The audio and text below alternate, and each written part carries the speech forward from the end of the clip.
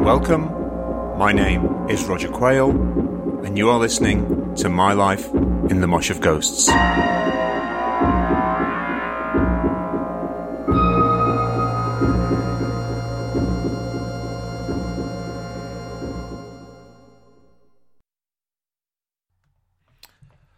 Hi there, and welcome back to My Life in the Mosh of Ghosts. This is Gig 3, After the Fire and Harlow, Sheffield Polytechnic, 13th of May, 1978. I'm going to join the army. The drummer's off to be a man in uniform, and with this bombshell, the band I hang around with overnight becomes the band that I'm in. If departing Sticksman John Harvey is from the Cozy Powell school of Flash, then I'm more from the Mo Tucker class of Primitive Bash. Spring 1978 sees us recalibrating the hardware. Wilma gets a Japanese Les Paul look-alike. Vinner buys a new acoustic. Lango hands over 80 quid for a Rickenbacker bass copy, and I give Vinner's brother 60 for his mismatched drum kit. This is promptly clad in matte black sticky-backed plastic to create an illusion of uniformity. Pride of place goes to a Carlsberg PA, £250 from Musical Sounds, and we are ready to tackle Bittersweet, Johnny Calendar, and all the other big turns on the Sheffield beer, Babysham and bingo circuit. Musically, our ears are wide open. The arrival of punk hasn't prompted any Stalinist rewrite of history in our little world.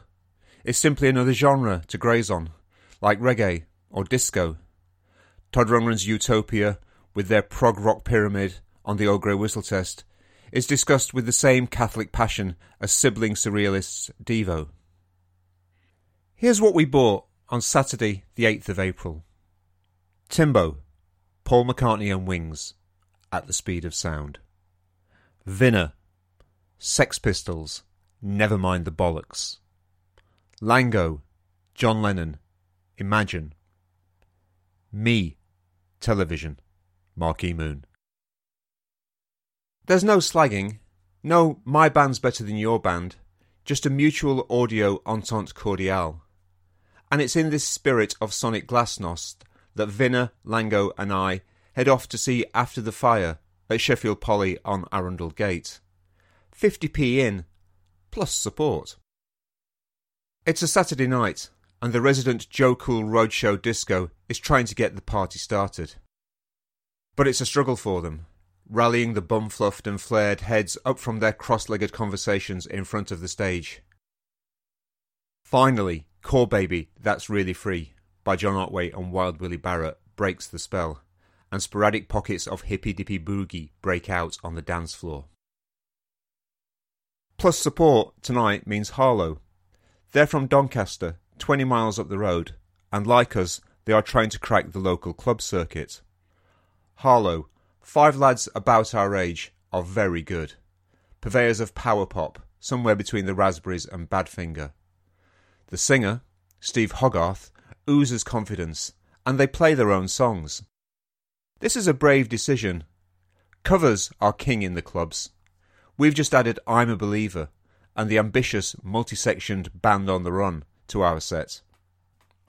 Harlow finished with a perfect Xerox of Back in the USSR, replete with jet engine noises, just like the record.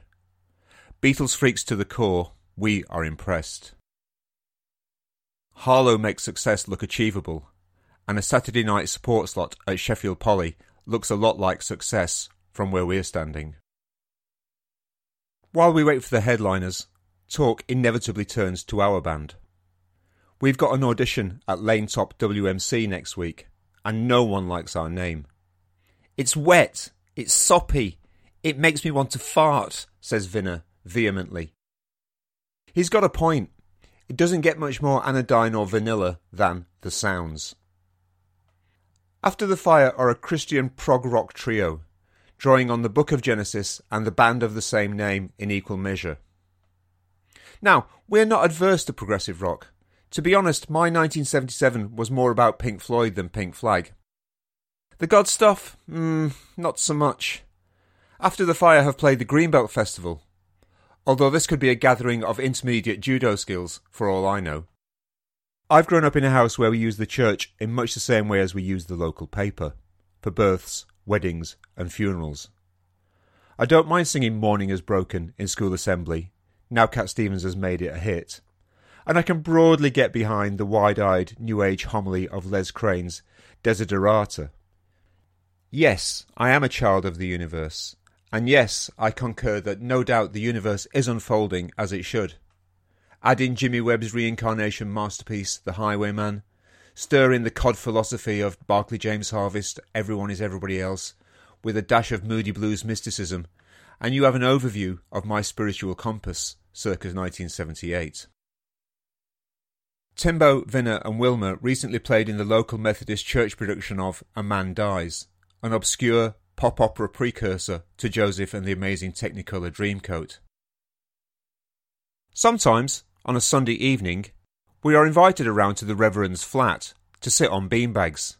Hey lads, just call me Ian. And listen to Tapestry by Carole King, or Alice's Restaurant by Arlo Guthrie. There's no message as such, but the invitations wither when we decline to join in worship, which also happens to coincide with us discovering the pub. Frock coats and facial hair to the fore, after the fire are the quick save Supertramp, more time changers than a horologist's convention on the international dateline. Pilgrim, Back to the Light, and Now That I've Found make their credo clear. It's Vangelis for evangelists, as the keyboard player Peter Memory Banks noodles on and on. 5 years into their vocation, they've just self-released their debut album. No mean feat in itself in these fledgling days of independent labels. But they seem to approach music making with the same stringent application to structure and delivery as setting up their own mail-order business. There's so much planning in these songs that I'm half expecting a theodolite solo. I've no problem with aural architecture, and they're aiming for an Alhambra of sound. But what resonates around the hall is the busy, contained thrum of a municipal council office. Suddenly, we're back to Harlow. Nonetheless, there's enough muso craft on stage tonight to get the crowd going, and by the end of the show, this C of E ELP have made some new converts. After the Fire then, rigorous, vigorous, but not for us. It's the possibilities suggested by Harlow that leave their mark. There's a new venue in town called The Limit, and Lango has already decided to go and see them there again next week. Vinner's thinking about the audition and what we're going to call ourselves. I'm thinking about exam revision and about how I really need to start doing some. After the Fire, like countless other bands caught in the vortex of the punk maelstrom, cut their hair, chopped their songs, ditched the flares, and went new wave. Signed to CBS, they enjoyed a UK hit in 1979 with One Rule for You, and a top 5 US hit in 1982 with an English-language version of Falco's Der Kommissar. Harlow released a couple of singles, left the club circuit and moved to London in 1980, changing their name to the Neutrinos. A couple of bands later, Steve Hogarth dropped to G, and as Steve Hogarth became internationally known as the singer After Fish in Marillion. And we played that audition as The Answers, quite possibly an even worse name than The Sounds. Thank you for listening. I'll be back again soon with more stories from my life in the Mosh of Ghosts.